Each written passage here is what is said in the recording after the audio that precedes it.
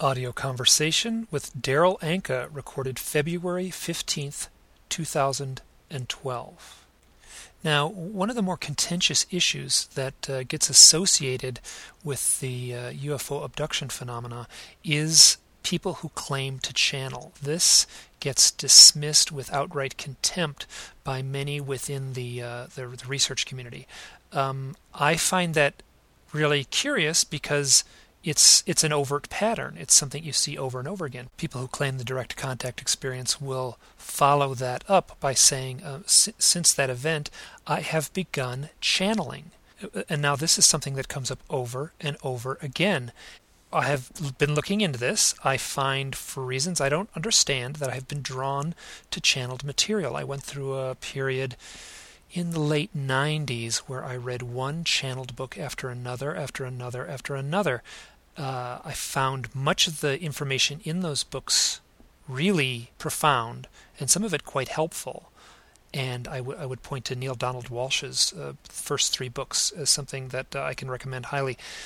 And ever since then, ever since that immersion into that channeled material, I have been very open and very receptive to people who claim that they have that ability, the ability to channel from the great beyond, wherever that might be, whatever the source might be. Now, Darryl Anka channels an entity that he refers to as Bashar, and I've looked into his work, and the content of what Bashar says and imparts, and I find that the information, the content is really remarkable. It is quite good, it is very thought-provoking, and it is, on a very deep level, very beautiful. Now, in my opinion, there is sort of a hit and miss among the people involved in channeling, in that community of channelers. What I can say is that Darryl Anka is one of the really good ones. The information that comes through him is just great. It's just great. I'll include a few links on the show notes. Now, early on in this little intro for Darryl, I may have insinuated that he had been at the receiving end of some sort of abduction event. We talk about this a little bit during the interview, and he says no, that is not what happened to him, though he did see on two separate occasions, very close up, a triangle-shaped craft, and this would have been in 1973 when he was 22 years old. Those events do play a pivotal role in his, I almost want to say, in his initiation to his present role now as the voice of Bashar, and we talk about that during this conversation. Now, this stuff that we're going to be digging into certainly has the flavor of kooky, new age, flighty woo-woo, and I recognize that completely as I step into this interview. And one of the things I was absolutely delighted by is Darryl is extremely soft-spoken and very straightforward, and doesn't have, how should I say it, any of the trappings that one might find in among the New Age community. And that little subpopulation of seekers is kind of an easy target for parody. That said, he certainly, in his voice and in his demeanor, does not come across that way, and I was actually quite relieved by that. Now, all that said, I had a perfectly delightful time talking with him, and I was really impressed with some of the very, very straightforward answers he gave to a lot of the questions. Now, I don't quite know whether his answers are literal truth or metaphoric or what, but the answers all had the ring of truth to them, even if on a grand sort of metaphysical level. Oh, and one more thing before I roll into the conversation. I did something that I very rarely do. I did not edit this conversation at all. So you will get to hear some of my mumbling and stammering, which oftentimes I'll snip out when I do the editing process. You get to hear it all here. And you will also get to hear Darryl Anka's very strong, clear voice, giving what I considered very, very thoughtful answers to questions that have been on my mind for a long time. And I found his insights really helpful in a lot of ways as I proceed forward. One of the things we do talk about a lot in this is synchronicity, which if anyone who listens to this podcast series knows that I am taking very seriously and am wrestling with as far as what a definition would be for synchronistic events. And this is where I thought he really shined. The interview is about an hour and 25 minutes long, and I thought the content was really remarkable. Please enjoy. Darryl, I just want to say thank you so much for saying yes to this interview. My pleasure, Mike. Thank you for having me. The reason I contacted you and reached out to you was because of my own set of experiences with, I will just say, odd life phenomena. And one of the things I have seen in my research into the UFO phenomena is that people who claim the direct contact experience will often say that they have started to channel. And that's how I found you, and that's how I reached out to you, is that connection between the channeling and the UFO phenomena. Yeah, I think a lot of people who have had various kinds of sightings or contact with UFOs do find that their consciousness expands and opens up in a variety of ways after that experience, and channeling is certainly one of the ways that seems to be common in terms of expressing that expansion or that connection that they feel after that experience. I talked to Kim Carlsberg at one point, and she gave what I thought was a good definition, or a good way to frame it in my mind, is that once you're opened up to everything. Yeah, well, channeling, I think, most people have a little bit of a misunderstanding. Channeling is really a very natural state, and everyone can do it, and I think from time to time everyone does do it. It's really just sort of getting into that focused state where you're doing what you love to do, or you're focused on something to the point where, you're not paying attention to the passage of time. You're really flowing energy and information and creativity through you. An actor that becomes the character, a singer that's lost in the song, in a sense, is channeling. But I think that people are starting to discover that when you're in that state, that natural altered state, you can access not only other aspects of your own consciousness that you might not on a day-to-day basis typically access, but that it's also possible to make connections with other levels, other dimensions, other entities, expressing consciousness in a different way as well, if you just train yourself to focus in that direction. Now, I guess the entity, the guide that you work with, is named Bashar. Yeah, it's not literally his name. When the telepathic connection first happened, that word was there, and I actually assumed it was his name, but as he's explained over the years, in their society, they're telepathic. They don't really need names, but he knew we needed to call him something. And it's actually an Arabic word, which I don't speak Arabic, but I am partly Arabic in my background. So I guess the word somehow was chosen by him to be used as a name, but it was actually several years later that somebody came up to me and told me that it was actually an Arabic word. I had no clue.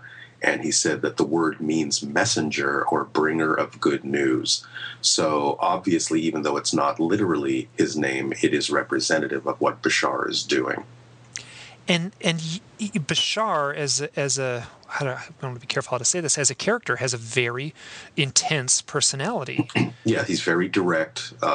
He's very humorous and very compassionate, but he doesn't beat around the bush. He's very blunt. He's very direct. He wants people to understand things very clearly. He explains things in a very grounded, down-to-earth way, no pun intended.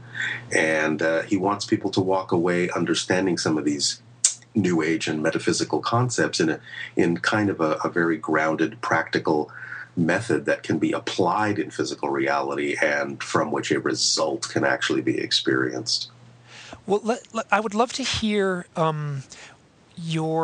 know you have had close UFO encounters, and I would love to hear about those. And I'm interested to how those integrate with with what's happening with you today.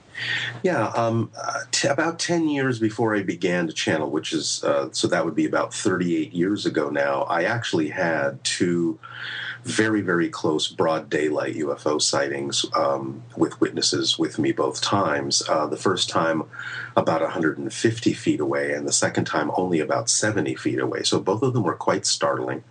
A real solid triangular black craft. One blue light on each point and kind of a dull reddish-orange light underneath in the center. But since we all saw this thing very solidly for at least a good 30, 40 seconds before it went away at incredible speed, I began doing a lot of research after I saw something like that. Because, I'd heard stories of UFOs and I believed, okay, maybe something like that could be possible. But once you actually physically see something like that, it just completely changes everything in your world. And so I really wanted to understand what was going on. I started reading books, doing research. And over that 10 years, one book kind of led to another in the same sort of metaphysical category. And I began doing, reading of psychic phenomenon, researching channeling, and especially like the Seth material and so on and so forth. And eventually I was introduced to a channel who was conducting seminars at the time, 10 years after the sighting, and I went to listen to some of those seminars, and I thought the information was interesting and helpful. But eventually the entity coming through that channel actually offered to teach channeling through a class. And I thought, okay, well, I didn't necessarily think I was going to become a channel. I just wanted to understand, how do you teach something like that? I didn't realize that it could be taught. I thought it just sort of happened to you. So I went into the class to further my research, and it was about a 12-week course and contained all sorts of different guided meditations to put you in touch with whatever you wanted to access more creativity, your own higher self, other aspects of your consciousness. But about halfway through the course, when I was in a meditative state, I received what I had mentioned before, what I experienced to be a telepathic contact. And in that one split second, an actual memory came back of having made an agreement with Bashar to do this before this life. I understood in that second that the UFO was his and had been shown to me on purpose to get me to start learning the things I needed to learn. And the rest of the message was, okay, now that you remember you made the agreement, and now that you know it's time to begin, and that you're prepared to begin, is it something you still want to do? I had to think about this for a while because I didn't know if I was hallucinating or what was going on in my imagination. Let me. So yeah. In one split second, you had an experience, a memory, Yes, that has since. I don't want to say has since changed your life, has dominated the direction of your present life. Yes, absolutely. And when you said you had to think for a while, was that 5 minutes or a year? No, I was. This is after the fact. I knew something was going on, but in that single moment, for the few seconds afterwards, I was wondering if this was my imagination or a hallucination or a side effect of the meditation. But within a few seconds, while this was going on in my head, the entity coming through the channel who was teaching the class actually stopped talking and turned to me and actually said, someone is here for you if you're ready to begin. So they picked up on it. And at the same time, someone else in the class was actually drawing an outline of an entity that I was seeing in my head. So I immediately got validation that something real was happening, but I didn't really know what to make of it or what to do with it.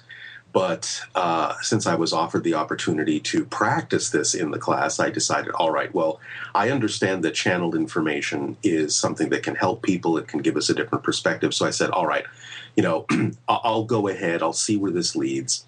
And I continued to practice channeling in the class. After the class was over, a woman who was doing one of the first doctoral thesis papers on the connection between channeling and psychology actually asked me to be one of her subjects to study for her paper. And as a result of that, I began doing channelings in her living room to her friends so she could observe me and write her paper and make notes. But that turned into one night a week, then it turned into 2 nights a week, then it was like, 5 friends the first time, 10 friends the second week, 20 friends the third week. And just by word of mouth, it started to spread until we had to do it several times a week. And then people were making recordings of this and sending them to their friends in different cities, different countries. And I started getting invited to all these different cities and countries to come and channel. And it just basically spread by word of mouth. And here I am 28 years later, still doing this. So I want to turn the clock back. So I just did the math here. Was it 1974 when you had your event? 73. Okay. Because I went into the class in 83, but I didn't start publicly channeling till 84. Now, how old were you in 1973? Oh, let's see. I think I was about 22 or 23. Okay. And now this is a question I ask everyone, and I've been doing my own UFO research. Do you remember what you were thinking, what preceded actually seeing that triangular craft? I was driving in a car with, like I said, I had a friend with me and her brother and my brother and sister in the back seat.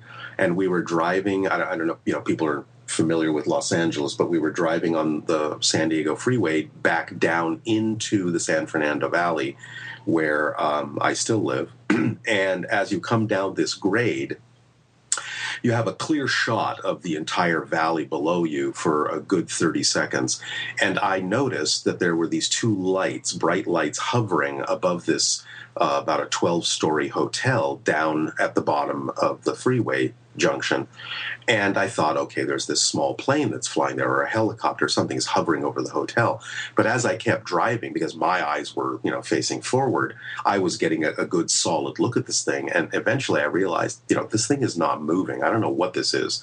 But I started calling everyone else's attention to it. And as we got closer, we could clearly see that this was some sort of absolutely motionless triangular ship hovering above and out in front of this hotel. And as we passed it, it moved from one side of the freeway to the other because we were connecting to another freeway. It was an interchange.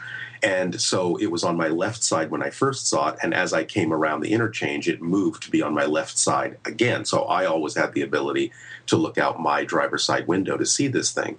And it just took off straight over the valley, just in a straight line, like it was moving on glass. It was just the most bizarre kind of motion without a sound whatsoever. And so we all started, being very excited. We were talking about this and wondering, what was going on, having seen something like that. Literally within the next week, I was driving in West Los Angeles with the same friend who was sitting in the passenger seat. And we saw this thing again crossing over a major intersection. And I just hung a hard right and started following this thing into a residential neighborhood. And there's a lot of trees there, so I couldn't see it very clearly. So my friend was hanging out the window riding shotgun and telling me it's zigzagging left, turn left, it's going right, turn right. So I just kind of zigzagged through the neighborhood until we kind of lost it, not being able to see it above the trees. And just on a hunch, I just made a hard right down this one street, and she just said, "Stop." And we stopped. We looked out the window. This thing was hovering about 70 feet above us. And within like a second, it just took off like a shot straight up. And we got out of the car. We looked around. There was absolutely no one else in the neighborhood outside. And so we just kind of like looked at each other and go, what is going on? Because this was like twice in the span of a week that we saw at least what appeared to be a similar craft, if not exactly the same craft. So that's kind of how it happened for us, and we didn't really know what to think at that point. This is fascinating. Now, did you feel at the time like a direct connection with this, or? No, I just felt sort of stunned and sort of a little bit, it was very surreal. Because even in the first instance, when we were driving on the freeway, when I was looking at this thing, I actually took a moment to look around at other cars, other drivers, and see if anyone else was looking up. And no one else in any other car seemed to be paying attention to this thing whatsoever. So that was kind of a very sort of bizarre thing to all of us. And again, in the second encounter, when we stopped the car, there was absolutely no one around, which is also very unusual. So it had this sort of very surreal sense of being in another reality, kind of in an isolated sort of reality when this was going on. But aside from that sort of bizarre sense of being surreal, I didn't really feel any particular kind of connection, except for the fact that I became very driven to research UFOs and find out, what everything I could find out. So maybe the drive itself was in some sense part of, the connection or the contact. Yes, and what you're describing as far as you in the occupancy of your car being the only folks to notice it, and people around you not noticing it, that is that shows up all the time in the literature. Yes, what you're describing is not unusual in this, given the circumstances. Now, here's a question you may have asked yourself: was there any sort of missing time associated with these events? No, not that I'm aware of. These happened, as far as I could tell, in real time. Okay. And then do you have any sense that you had been contacted in a way that might fall into the role of experiencer or fall into the role of, like, abductee? No, because I've actually, since that time, I've actually had dream encounters with Bashar where we just have conversations. But the friend of mine who also was in the car with me also had a very unusual dream encounter with some what seemed to be extraterrestrial beings. And I thank God that she asked this question. She actually had the presence of mind to ask in that dream about the question of contact or abduction or whatever you want to call it. And you had mentioned a friend of mine earlier who I know is an experiencer, Kim Carlsberg. And so this friend of mine, her name was Tracy, actually in the dream asked, is Kim having the experiences that she's saying she's having? And the beings in the dream told her yes. And then Tracy said, what about me and what about Darryl? And the answer the beings gave her was, no, we're through with your family lines. So that to me means that somewhere in the past, some of that kind of interaction or perhaps DNA alteration or whatever it is they were doing was conducted in each of our family lineages, but that for some reason our family lineages were done as part of their agenda. And so at this point, that was not something that we were experiencing. We were now experiencing something very different, which I guess has to do with the channeling. This is fascinating. This is just fascinating. Now, you had a similar dream where you interacted with these entities? I've had 4 very strong interactions in dream states, specifically with Bashar. And when I have those kinds of interactions, they are not like any other kind of dream. It's literally like having a conversation with someone where you're sitting down and talking with them for the duration of the dream, and nothing else is going on. One time it took place inside of his ship. Another time took place outside where I saw a ship land and he gets out. And another took place where it's like we're just sitting in some kind of a space, nondescript space, in 2 chairs talking with each other. It's just very straightforward conversations when I have encounters with him in dream time. And did you make an effort to record or document in a diary format those interactions? Yes. I mean, I've written them down for myself. I haven't really recorded them strongly anywhere else, but I have discussed them or described them to people over the course of time. And what did he look like? Oh, he's described himself many times, and certainly when I channel him, I can see exactly what he looks like. They describe themselves as hybrid beings. They describe themselves actually as the result of those interactions where people have reported seeing the Greys, as they're called, extract DNA and seemingly creating children, hybrid beings between humans and the Greys. And Bashar has actually described himself as one of those hybrids. And they describe themselves as approximately 5 feet tall. Their skin is very pale, very, very white. Their head is slightly larger than ours, not extremely so. Their eyes are larger than ours. Nose, mouth, and ears seem to be a little bit smaller. They're very slender, appearing maybe almost frail to us. But generally that's, and then the males have no hair. The females, he say, do, but it tends to be white, although there are exceptions. But that's pretty much what he's described his society to look like. This is fascinating. As I go into this research and do this research, one of the things I find over and over and over again is people who claim the direct contact experience or the abduction experience will say, when they list the things that have been the result of their experience, they'll say, and then I started to channel. Right. And I have been interacting with a lot of researchers. And I have to say that these researchers put on their hat that says that they are very open-minded and that they are very scientific. And then when they get to the channeling aspect of it, they dismiss it with such contempt. I know. And it's one of these things where it's like, well, wait a minute, here I've just been doing this for a couple of years, and it's a pattern. It is a very real pattern. And it is.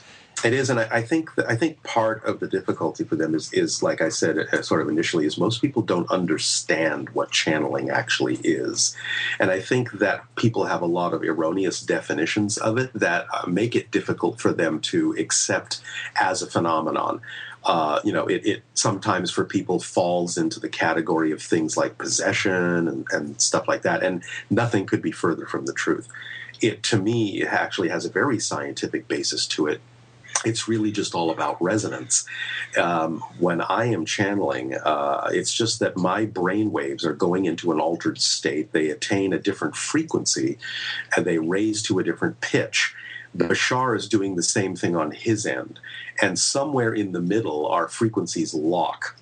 And it becomes like two tuning forks, where if two tuning forks are sort of keyed to each other, then when you start one vibrating, the other one will vibrate in sympathetic harmony.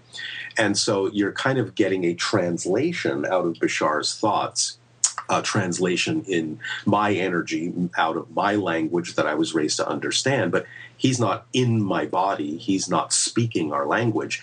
In a sense, it's really very similar to a telephone. You know that the voice that you're hearing on your end is not the original acoustic voice. It's been translated into electronic signals and turned back into an acoustic sound at your end. This is, in some senses, exactly what I think is going on with channeling, is that people are getting into a resonant frequency where they become frequency matched. They become harmonically matched to another entity's consciousness.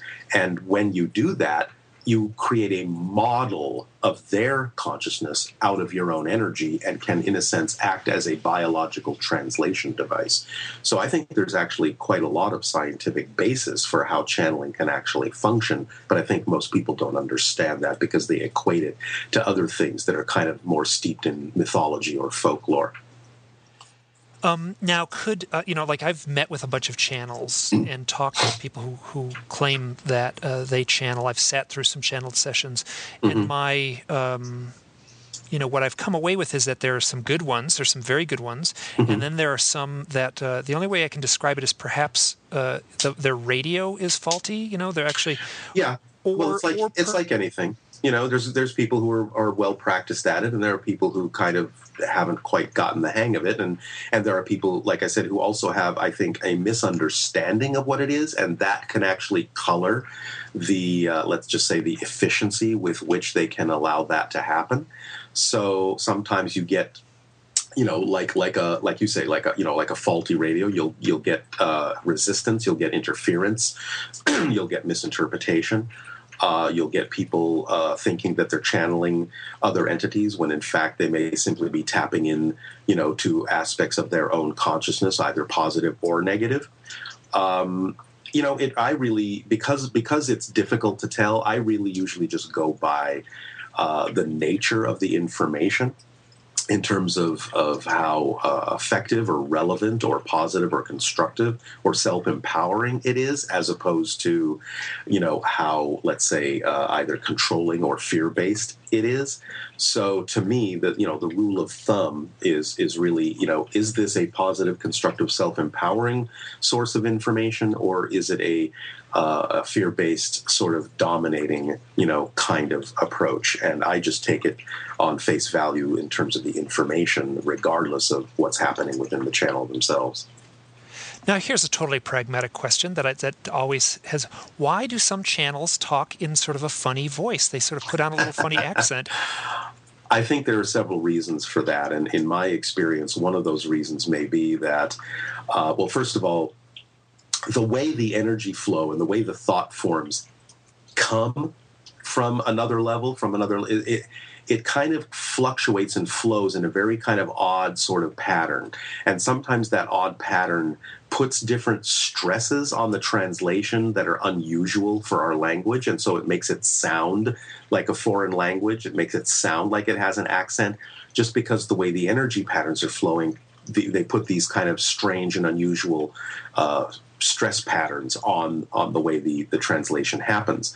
At the same time, I also think part of it may be that our brains are interpreting these other entities as being foreign, and therefore it might just automatically assign what to us sounds like a foreign accent in order for the brain to interpret what's coming through it in a way that makes sense according to what we've been taught to think of as a foreign consciousness. So, and there may be other reasons for it, but I think it mostly has to do with the idea that some of this information gets translated through the body almost more like music than like language.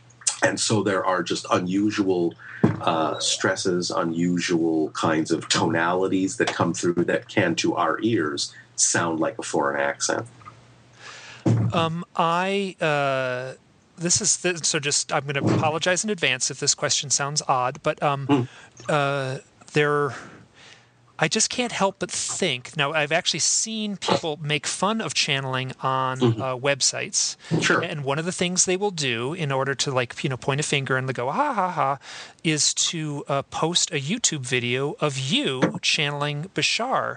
And I have to say that initially, if you just click on this thing and all of a sudden you're watching, you sitting in front of a small audience with that loud, booming, staccato voice, it does come across as somewhat absurd. Yes, it does. And I thought that myself when I first saw myself on video. But, I realized that, look, if that's the way the energy has to come through to express itself, then that's the way it comes through. And it really doesn't matter what anyone thinks, because what's more important is to simply allow it to come through in whatever is the best possible way to deliver the information that people need.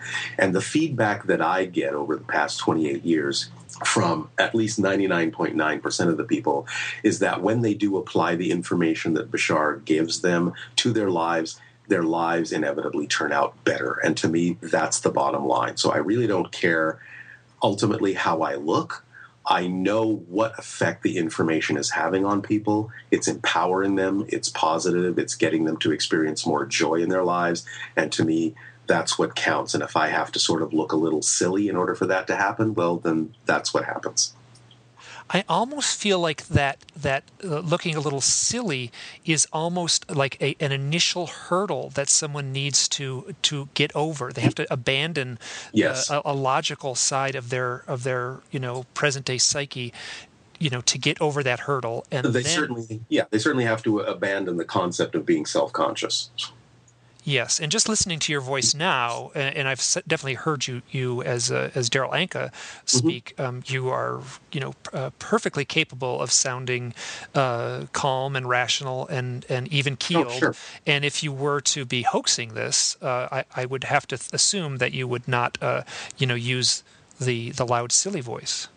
No, I mean, it's again. I think it's just the way our bodies react to that energy, and the motions that our bodies go through are also in some ways interpreting other levels of the communication that are not coming through in an auditory fashion. So, you kind of wind up looking sort of like a puppet or a mime. But I think that there's actually purpose to all that in a lot of ways. But the bottom line I've found is that whatever the vibrational energy is that's coming through, when you see this thing, when you see a channeling live, it does make an impact on people. It actually does immerse them in some other kind of vibration, and it just doesn't matter what you look like. And maybe again, like you say, that's actually kind of maybe part of the point. It sort of demonstrates that, look, no one in their right mind would do this if they didn't have to do it this way. There must be some reason why it's presenting itself this way, and so I just have to let it be what it is. If I try to stop it, if I try to regulate it, I know that the information won't come through as clearly, won't come through as smoothly, and it won't have the same benefit for people. So I just have to give up the whole concept of how it looks, and I just have to focus on the fact that whatever's coming through is what needs to come through, and that's the way it has to happen. Now, if I'm not mistaken, having followed your information, Bashar is actually you in a off in the future somewhere? I think I have found that in most cases of people that channel what present themselves as other entities, there is almost always some kind of a soul connection between the channel and the entity. In other words, if you look at the idea linearly, you could say, yes, Bashar is a future incarnation and I'm one of his past incarnations. So in essence, we're the same soul. But as Bashar has explained it, and as I think now quantum physics is also beginning to discover, or has discovered, or proposed, time, in a sense, is an illusion. There really isn't a past, present, and future per se. All different timelines exist at the same time, in much the same way that different frames on a film strip, even though they may represent different times in the movie, all exist all at once on the film strip. So because everything actually exists all at once, mechanically speaking, even though we may experience it differently from a linear third-dimensional perspective, that creates the possibility and creates the opportunity for another version of my soul, if you will, to be capable of actually connecting with a past self, quote-unquote, because the future self and the past self actually simultaneously coexist. And if the future self has understood how to make that connection, then such connections can be made. How are you, Darryl, how are your psychic skills? Well, I think they have increased somewhat in doing the channeling. I find that I'm able to sort of pick up on things a little bit more clearly, more intuitively. There's more synchronicity in my life. And by the way, I think actually synchronicity actually has a lot to do with the idea of psychic functioning. Again, I think that a lot of people have a different idea or a different definition of what psychic functioning actually is than what the mechanical truth is or the vibrational reality is of that particular experience. But I think it has a lot to do with synchronicity and making a connection to the fact that things exist on different vibratory levels and just keying into those frequencies and becoming sensitive to interpreting those frequencies. So definitely doing the channeling for 28 years has made me more sensitive to those things, and I will very often kind of pick up on things that I never picked up on before. Now, so my website is about UFOs and synchronicities, and this is something. How synchronous? Yeah. So I've got a little checklist of questions, and you jumped ahead. So I want to follow this up. I have spoken about this a lot and written about this a lot on my website. I have some events in my life that certainly point to what might be UFO abduction events. I'm very cautious to label them as such, just because I simply don't have that direct memory. Right. If I put the puzzle pieces together, there's a little blank spot in the puzzle, and it is very easy to infer what might be in that blank spot. But until I know for certain, I'm just cautious to make that leap. And I think that's wise. What has happened since I have started looking into this is that my personal synchronicities have gone off the charts. I am experiencing things that on one level I feel very safe calling it magic. I feel like something has intersected with my life that seems a direct result of my doing self-research on the UFO phenomena. Yeah, it is showing up in the forms of synchronicity. And why is that happening? Well, was going to say, I think synchronicity is one of the symptoms of expanding consciousness, because synchronicity, at least from Bashar's perspective, and of course now I share the same perspective with him, synchronicity is linear space-time's way of doing the best it can to actually show you that everything is connected and everything is one thing. But it can only do that in a space-time sort of fashion. And so synchronicity, when events seem to sort of come together at exactly the right place, the right time, with a certain kind of meaning that seems very specific for you, I think it's demonstrating that your frequency is accelerating and raising to the point where you're starting to really become harmoniously aligned with the higher vibration level at which your consciousness can clearly see and more readily perceive that everything is interconnected and that everything is a different expression of the same one creation. So I think synchronicity is a marker, and the acceleration of synchronicity is a marker of the expansion of consciousness, no matter what triggers it. Because I think that I see synchronicity increasing in a number of people's lives, including my own, as you said, sometimes in almost, hysterically surreal and magical ways that are just almost beyond belief. Some of the synchronicities are just so profoundly bizarre. But I think that's a symptom of expansion of consciousness, no matter whether it's triggered by UFO experiences or whether it's triggered simply by, yogic practices or explorations of consciousness. I just think the willingness to move in that direction results in more and more increased synchronicity in your life, because you're just more harmoniously aligned with that level of perception. I agree, and it's because I've been looking at it only from the UFO abduction lore, Mm-hmm. and how it ties into that, and it seems to be almost universal that people who claim this close contact have the heightened sense of synchronicity. And a very close friend of mine, when I tried to explain this to her, she sort of rolled her eyes and she's kind of said, like, well, anyone on a spiritual journey will have increased synchronicity, which is exactly. yeah. So I agree, though I just still find it so illuminating and fascinating that It is. what it's giving me is confirmation, in a way, of what might be in that blank spot on the puzzle that is still a mystery to me. So I'm getting confirmation in the form of synchronicity. Yeah, it's interesting about the blank spots that you're referring to, because one of the things that Bashar has actually been talking about lately, which is very interesting, is he said that many, many people have actually had contact and they don't remember that they've had contact. And the rate at which they actually begin to remember some of the experiences they've had is actually used as a barometer by Bashar and other extraterrestrial beings to be able to tell when we're ready for more conscious open contact. So many times the contacts are perhaps either on our part or on the ET's part or on both of our parts, deliberately obscured, deliberately forgotten, so that they can use the rate at which we remember those events as a measuring device to be able to tell when we're integrated enough for more open contact in a conscious way. So I thought that was kind of a fascinating comment. And that's sort of my sense. I was actually told by a psychic during a psychic reading. Her name is Marissa Ryan. I believe she lives in California. I don't know if you're familiar with her at all.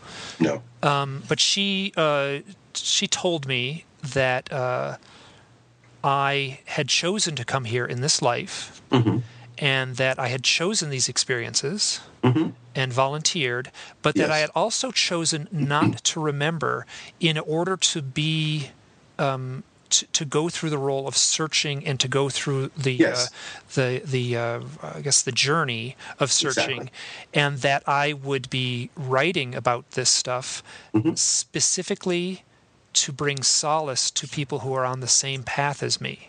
Yes, I mean, to put it really simply, there's no way to remember unless you forget. There's no way to have an experience that seems like a discovery unless you don't remember that, you already know this. So it's a very typical thing for us to do when we choose to have lives in these kinds of physical realities, to intentionally impose some forgetfulness, because then the journey of discovery becomes unique. It becomes a unique way of rediscovering and remembering what our spirits may already know. But the unique journey adds to the overall experience of creation, because this unique journey has never happened before. And so even though on one level all of that already exists, it's our journey and our experience of rediscovery from a different perspective that really expands creation infinitely. How do you define the role of the shaman in our present-day society?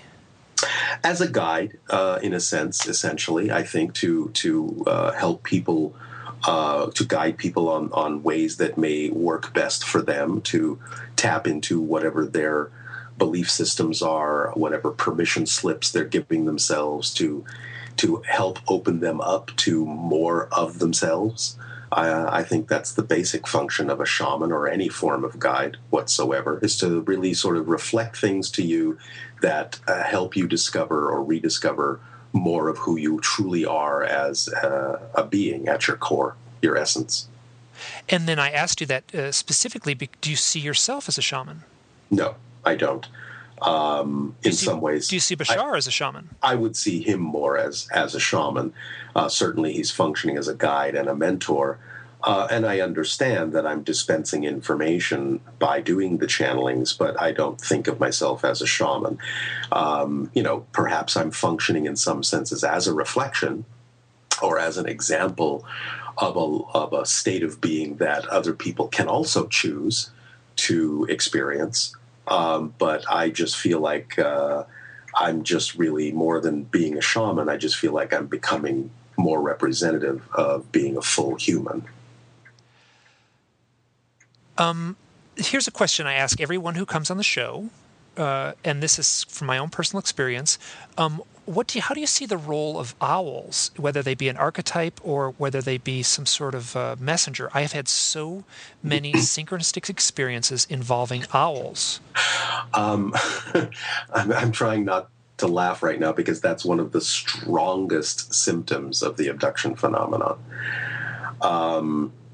Many times it may be possible that you're actually seeing an owl, but from the research I've done, it may also be that a lot of times the perception of an owl may be what's termed a screen memory. Oh, I'm very familiar with that, and I have. Okay. I believe when I see an owl, that's like the one thing I grit my teeth and I can go like, okay, that is a real owl, and I feel right. Like the owl experiences that I have had, I feel quite confident saying that they are real owls, and almost every one of them has been in a great big crowd of people, and there's no missing time event or anything. Okay. But believe me, I have looked long and hard at exactly that question. So, but the archetype, I think, is pretty much what we generally hold the owl to be, and that is the concept of wisdom, or the concept of seeing into other levels.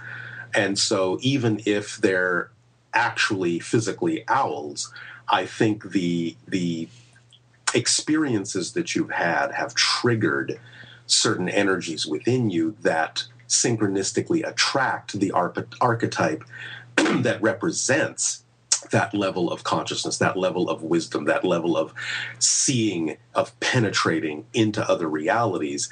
And so by constantly attracting that archetypal reflection, you're synchronistically reminded of what the vibrational level is that is your, in a sense, your higher state, your natural state of being. Oh, that's. I mean, how to say this?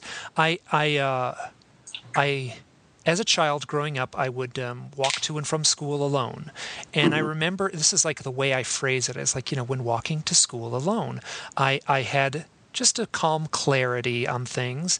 And I often think that that calm clarity that I put in that framework, I think a lot of answers are held within that clarity. And in essence, I didn't even really need to ask the owl question, because that would have been the answer I would have given myself in that walking home from school mode.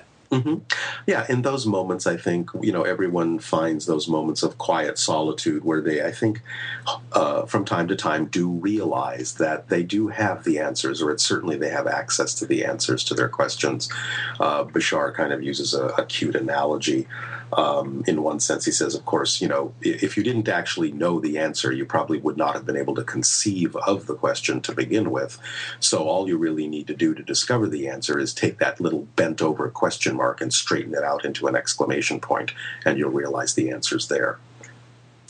And that is a cute little way of saying it, and I think that we as humans are I don't want to say shy, but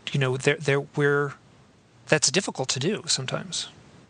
It's difficult only because we have been taught to believe that such a thing is difficult. Bashar explains at length and quite extensively that our physical reality experience is wholly determined by what we believe to be true, and that when we get in touch with whatever it is we do believe and we start to alter the beliefs, then it is the alteration of our deepest beliefs that actually alters our experience of physical reality.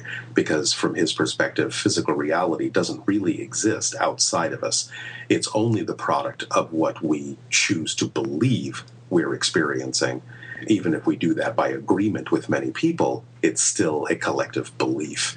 And when a person changes their beliefs, they actually do change their experience of physical reality. Do you ever clash with Bashar, like as personalities? No.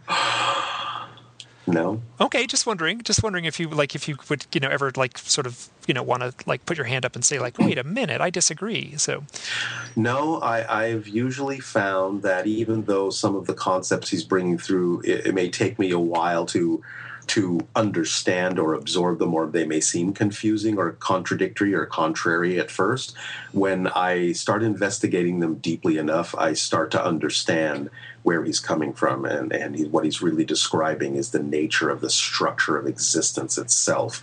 And once you understand on a very simple level the actual structure of existence, a lot of what he's talking about and a lot of what other entities talk about makes perfect logical sense. So it just sort of is starting to seem obvious to me.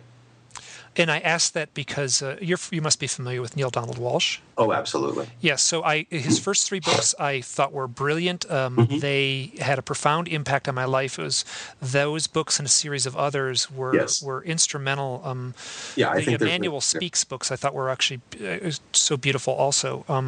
But that was the thing I really liked about his initial books, was that he was his voice was very quick to jump in and say now wait a minute, you got to explain that again. Sure, he was having a dialogue, but see, I'm not actually having a dialogue. I'm just letting him speak. But when he speaks, the concepts, in a sense, rub off on me. So as he's speaking, I'm in a sense being educated. Even though I don't hear the words when I channel, the concepts sink into me. And so I get to share the same perspective he actually has, and the way that they see things and the way that they feel is profoundly different than the way we typically feel on a day-to-day basis. And so since I actually get to understand things from his perspective directly by standing in the stream of his consciousness while he's channeling through me, there really isn't the back and forth dialogue. I'm not really coming from a different place. I'm actually being immersed in his perspective, and so I get it. Okay, good. Because I found that dialogue for me was a very effective way for me to step into this the realm of the channeled material. Absolutely. There are many, many, many ways, because there are many beliefs that this information needs to be delivered in order so that some particular way will work best for you, whereas another way will work best for someone else. As Bashar often says, if there was only one way, there would only be one person. Obviously, there's more than one person around. So there's a number of ways that work. One of the things that I've been doing is I have been talking directly with people who claim the contact experience, the UFO abduction experience. And within that, those people, some individuals have such a rich collection of experiences that it almost comes out as it's confusing for me to try to make sense of what they're saying, and I suspect it's confusing for them to try to articulate what's going on. And it certainly seems that something is happening in a dimension or realm that is different than ours, enough that it scrambles up what would be, my ability to look at this logically. In some ways, yes. I think that certain of those experiences do take place in a slightly different dimensional plane out of phase with ours. And I think that our physical minds have difficulty interpreting or putting words to or symbols to some of the things that get experienced in that other realm, because there just aren't words for it. There is no way to really describe it exactly. You see the same kind of thing happen with people who experience, have near-death experiences when they claim, that they go to the other side and then they come back. A lot of times they say, I'm trying to describe what I experienced, but I can only get so close, but I can't actually find the words. And I think that's got to be true for anything that happens in an ultra-dimensional reality, because they're just, we just don't really have the language to exactly express what goes on in a reality that allows you to experience something quite a bit different than what's capable of being experienced in this reality. Good. I'm just going to run down and just ask you a few things on the checklist here about the abduction phenomena. A lot of people, I'm very familiar with all the claims of the hybrid experiences and the hybrid beings in a breeding program. Is this literally physically happening, or is this some sort of metaphor that we're meant to interpret? I believe it's both. Because, again, as I said, Bashar is saying that his civilization is actually one of the results physically of that hybridization program. So at the same time, there are definitely metaphorical experiences, metaphorical information in there that has to do with understanding our own expansion of consciousness, our connection to those beings, our connection to the universe, the cosmos. There's definitely reflections in there that go way beyond the physical act, but I do believe it is a physical act. There is actually the physical creation of hybrid beings being undertaken for the purpose, at least as I understand it, of the perpetuation of their civilization, since it seems that the Greys did something to themselves that prevented them from being able to replicate, and they needed viable DNA from us in order to do so. Bashar has explained that the reason that this is possible is that what we think of as the Greys are not actually alien beings. He has said they're really mutated humans from a parallel reality. And therefore, since they have done this to themselves and prevented themselves from being able to continue as a viable civilization, they needed a source of viable human DNA with which to create hybrids that could allow their civilization to continue.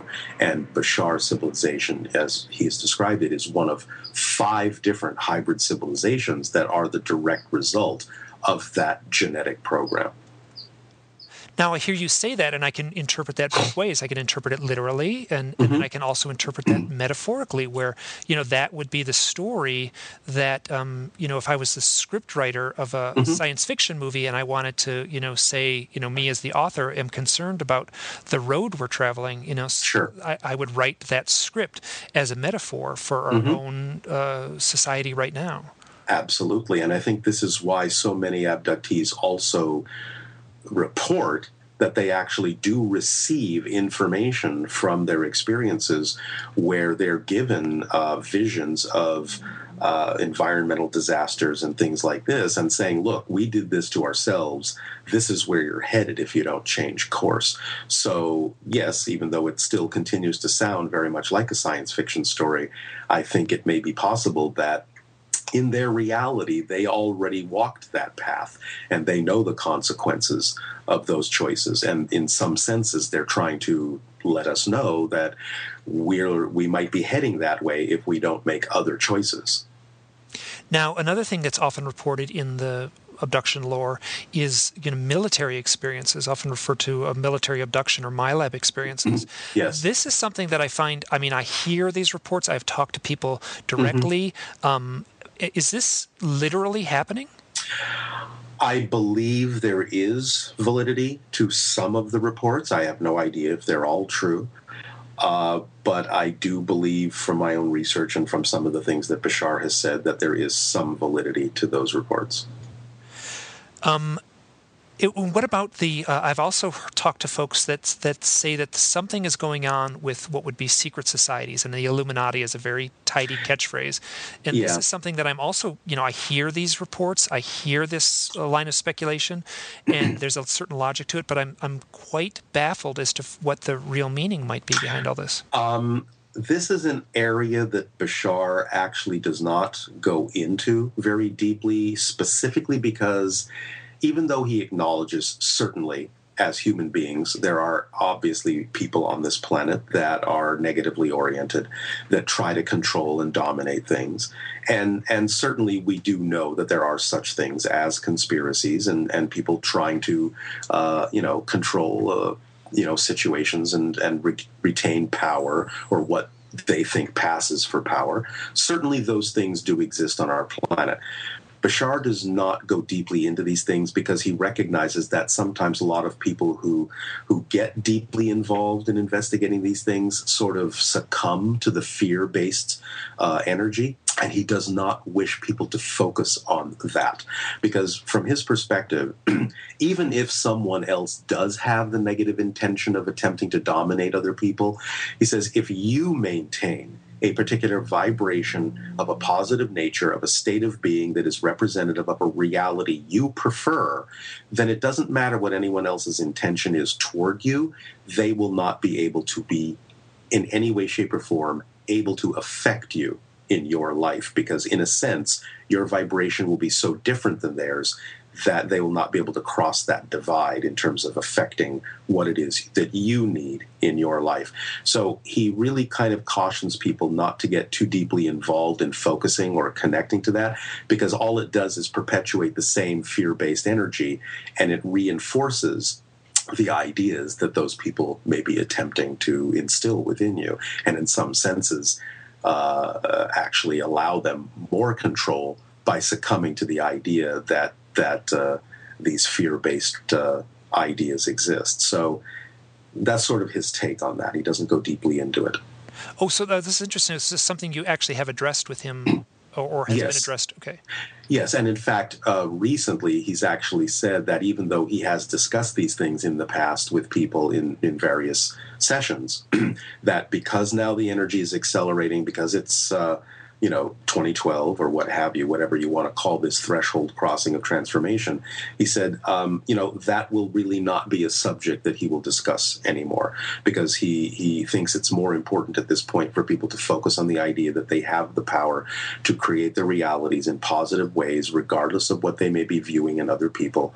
And he really would prefer at this point that people focus on the positive energy and creating a positive reality than getting all caught up in negative conspiracy theories, which ultimately don't really serve them in positive ways. If what other areas does Bashar avoid or choose not to answer? It's difficult to say, because in some cases, how do we know what he's not talking about? There may be things that he's simply not even mentioning that we have no idea of. But recently, one of the other things he said will also no longer be coming through me would be health information, because he's delivered a lot of health information in the past. He feels that people have the information they need to access, or that they can find it from other sources. He feels now, with the way energy is accelerating, he needs to focus at this point, because of the acceleration, on very specific subjects that have to do with helping us understand exactly how we create our reality and what our consciousness is all about. And so at this point, not for any negative reason, he's just saying, that's just really not my job anymore. And so the channelings do change over time. The content of the information does change over time as we change, based on what Bashar believes is the most important information we need in our lives at this point. Okay, so his focus now would be in elevating consciousness. Yes, I mean, it always has been, but it's going to really take much more specific kinds of expressions. And I think that I'm beginning to get a sense that one of the things he has not been able to discuss, that probably in the approaching times he will probably be more able to become a little bit more vocal about, is our politics, especially with regard to the issue of disclosure. So I'm getting the impression that as we transition into this,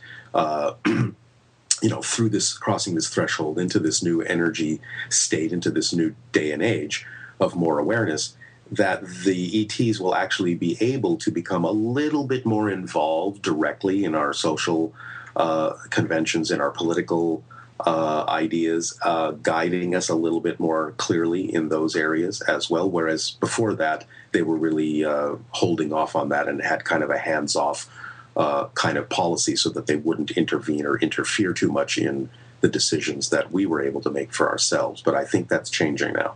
And how do you see that happening? Would it be direct downloads to people of influence, or would it be?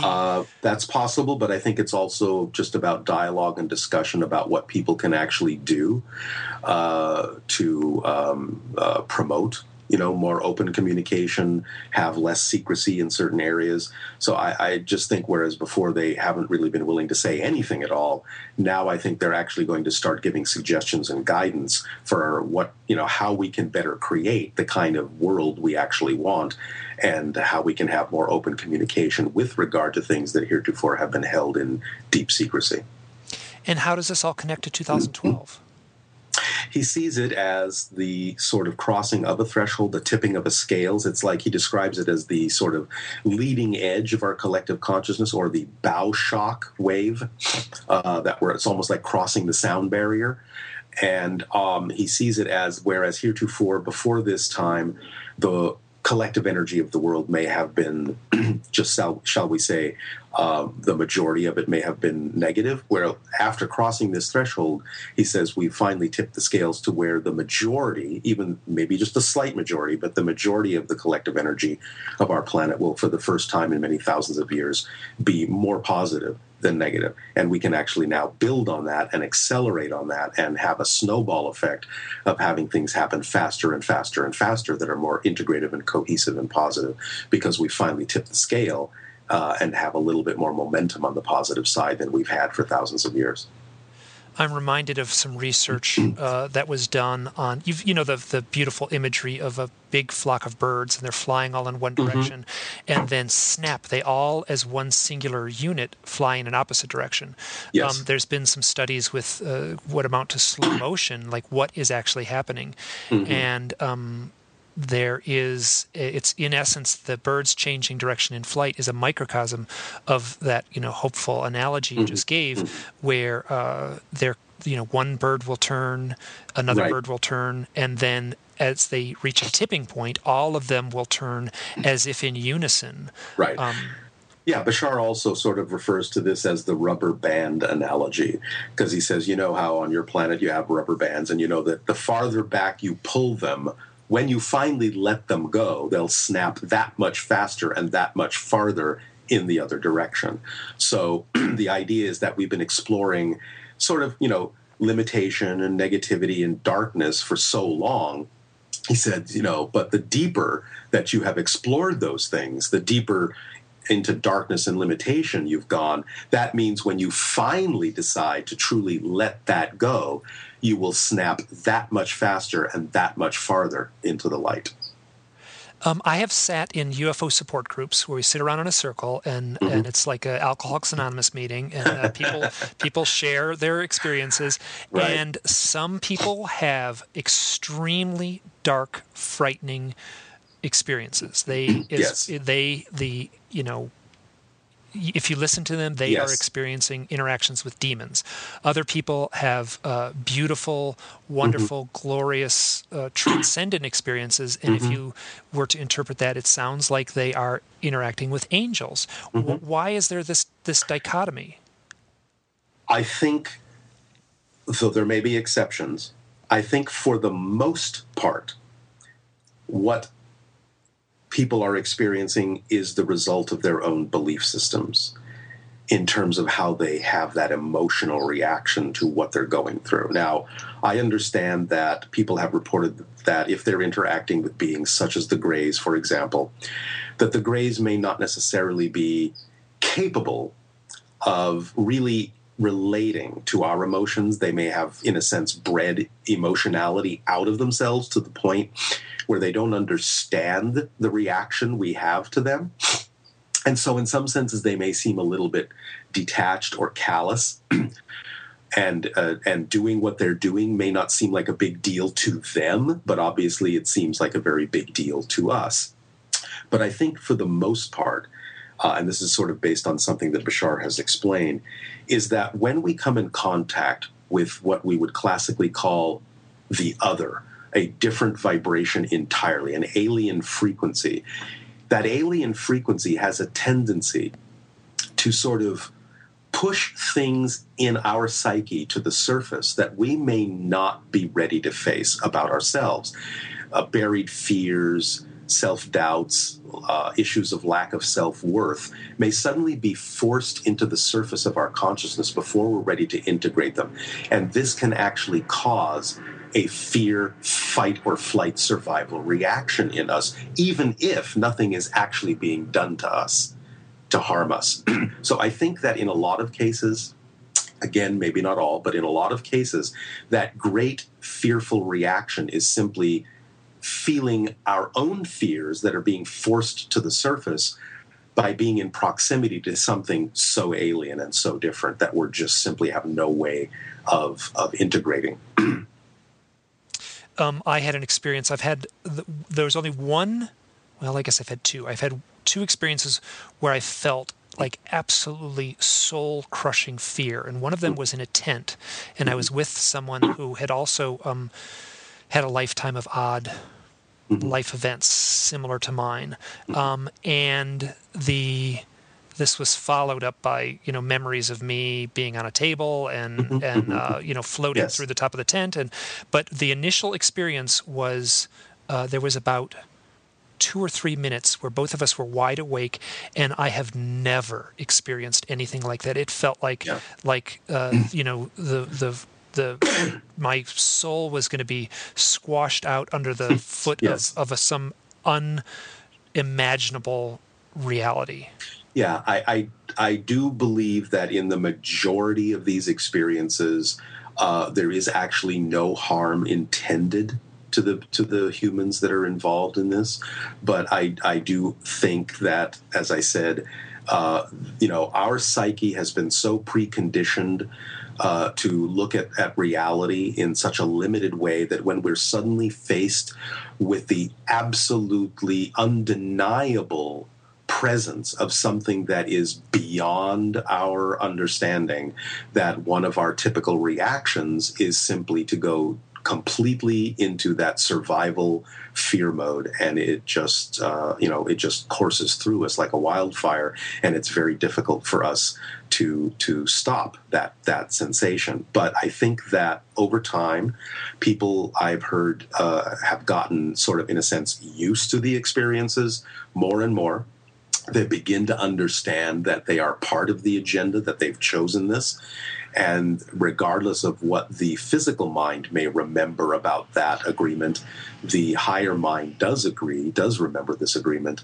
And that in time, the physical mind will also realize that this is part and parcel of a choice that's been made that is serving the greater good on a lot of different levels, I think, both for that species and our species in a number of ways. And I find that the more people get in touch with that and the more they bring love into those experiences, both love of themselves and love of the others, that the experiences then tend to change their nature, change how they're experienced into something more positive.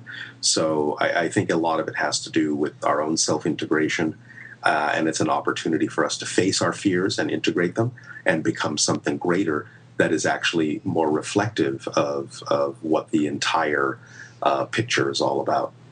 Now, that answer you just gave, was that coming from you, Darryl, or was that coming from you having listened and integrated what Bashar has taught? It's coming from both, because it's coming from what Bashar has taught, and it's also coming from my own research in speaking with people that have had those experiences over time and seeing how it's changed for them. When I talk to folks that claim the experience, sometimes they'll say like, "Oh, I'm interacting with the Pleiadians, or I'm interacting with the Arcturians, or the Syrians," and I look in the night sky and I can pick out all those stars. Is this a reality? Are the Pleiadians really from the Pleiades, or is this a kind of metaphor? No, I do believe that in some of these cases, this is representative of actual contact, but I also understand that in some cases, or maybe in most cases, a lot of those kinds of contacts take place in a completely different dimension, and so can have those sort of surreal metaphorical qualities to them that seem dreamlike. They may not be taking place in our physical reality. They may be happening on sort of a quasi-physical plane or a higher dimensional plane that seems very unreal to us. So I do think some of those experiences are actually happening, but I think they're happening in a way and in a place and on a level that's very hard to pin down as actually happening in our physical reality. Does that make sense? Sure. The thing that I struggle with is the people that say they're interacting with the Pleiadians, and I have this image of these, Nordic blonde, Sure. beautiful, and I suspect that if I got a really, really strong telescope and pointed it up at the Pleiadian star system, that I wouldn't be able to see nice, beautiful blonde people on a planet waving back at me. If that makes sense. I don't know. I mean, Bashar has talked about the fact that obviously in their reality, I mean, they do have a physicality, but he said that they also exist in a slightly altered parallel reality. So even though he said their star system is about 500 light years in the direction of the Orion constellation, we can't see their star unless we actually shift into their particular parallel reality, which to them is every bit as physical as ours is to us. Okay, good. Okay, that's a great answer. Hey, I had a synchronicity while looking through, trying to research. One of the things I did to research you was just get on YouTube and just scroll through some videos. And one of them, I was like kind of looking at the big long list, and it said Bashar hybrid children, and this is something that's always fascinated me. And part of the reason is because I have no direct evidence of this, but I have been told by psychics and that I have children, off-planet children, which I have absolutely no evidence of, and it doesn't ring true on any sort of deep level. So one of the things that, as far as a synchronicity, and other people report this too, is that a certain set of numbers seem to follow me around, and that would be, for me, would be 1, 2, 3, 1, 2, 3, 4, or 1, 2, 3, 4, 5, and I see these connected synchronistically with. There's a lot of people that have reported, and I have them too. I have numerical synchronicities. They may mean many different kinds of things. I personally just use them as kind of a marker to let me know that I'm still in alignment with my own synchronicity, with my own preferred vibration. I get the number 1010 all the time. I was born at 1010 at night. I see 1010 all over the place, in a variety of ways that are unusual and stand out for me. But I just use that as a road marker, because every time I see it, I know, okay, I'm in alignment with my preferred vibration, and therefore I'm getting a synchronistic reflection of that. So this one of the videos is Bashar says hybrid children, and this is something that I don't have a good answer to.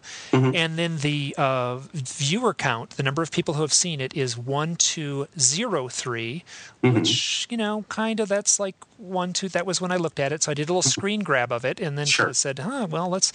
And then I said, I can dismiss this. Right, this is not a real synchronicity. It's up to you. It really is, because synchronicities are a personal thing. You do put your own meaning into them, but they do reflect what your consciousness to some degree might be focused on. So a synchronicity doesn't necessarily have to represent something that's actually happened, but it can represent something that your mind is focused on a lot. And okay, that's a great answer, because that actually puts me in the driver's seat a little more, rather than me just at the whim of the crashing waves of reality, slamming against me. And one of the things that also was, when I this little YouTube video was uploaded on August 22nd, which is my birthday. So that was one of those things that I just like. Right. The advice I give to people about synchronicities is simply to pay attention. Right. Yeah. I mean, to me, anything that you really need to know in life, if you just keep living your life, you'll find out what you need to know. So it's not like you have to rush it. It's not like you have to push it. It's not like you have to force the information. If there's truly something there for you that you need to know, something's going to happen in your life synchronistically that will allow you to know what the information is that you need to know. So, yeah, I look at those things and I pay attention to them and I use them in certain ways. But, I don't try to read too much into them. I don't try to obsess about them or focus on them because I know that if it is representative of something I need to be aware of, as has always happened in my life, something is going to arrange itself. Some part of my consciousness, my higher mind, is going to arrange events to put me squarely in touch with whatever information is really important for me to know. So I don't ever worry that I'm going to miss anything. Bashar talks about the fact that, we make these kinds of appointments for ourselves, and there's really no way to miss those kinds of appointments, except if we spend time obsessing and worrying that we're going to miss those appointments. That's the only way to miss the appointment. So if we just keep living our lives, keep acting on our passion, keep being who we wish to be, then, any appointment we made is going to happen at exactly the right place and exactly the right time, and we won't miss it. I feel like I don't want to say made the mistake, but I initially, when I was getting hit with some of these synchronicities, they threw me for such a profound loop that I did obsess about them, and I'm much more at peace with it now than I would have been. I guess it was really around 2006 that things really started to come on fast and furious with me. But and now, I still. What I've done is I've made a very real effort to document the synchronicities in a blog format, and I think there's a sort of resonant power in putting these things out there in such a oh, sure, they're fascinating. Yeah, and they're a really good demonstration to people, and you read a lot of those synchronous stories over and over again. I think they're a very good demonstration to people that we do, in a sense, attract what we're focused on, and that's how the law of attraction works, and that's how we create our reality experiences. And it's it's whatever our strongest belief and focus is that generates what it is we keep experiencing in our lives, and so we can use that reflectively in a number of ways. Great. Hey, we've been going at it for, it looks like, an hour and 20 minutes here. So how are you holding up? I'm doing okay. I do actually need to kind of go off and do some things because I'm, the other side of my life is that I'm actually in the film business, and we're just at the point where we're in post-production on our first film as a production company. So I'm. Oh, good. Talk about the film you're working on. This is from my own production company. It doesn't really have anything directly to do with Bashar, although Bashar Communications and I will be in the future also working on a documentary about Bashar and how I became a channel. But the film that we are in post-production on now is a metaphysical film. It's called Dearly Departed, and it is a fictional documentary shot as if we were able to take a camera into the spirit world and talk to the spirits of people that have passed on to get their take on life after death. It's sort of based loosely on reports of near-death experiences, but we didn't want to just do a dry documentary on that information. We found it fascinating, but we wanted to do something unique with it. So we kind of were musing around one day and said, wouldn't it be great if we could just take a camera into the spirit world and talk to spirits and find out what the afterlife is like? And so we said, well, why don't we just shoot it that way as if we did?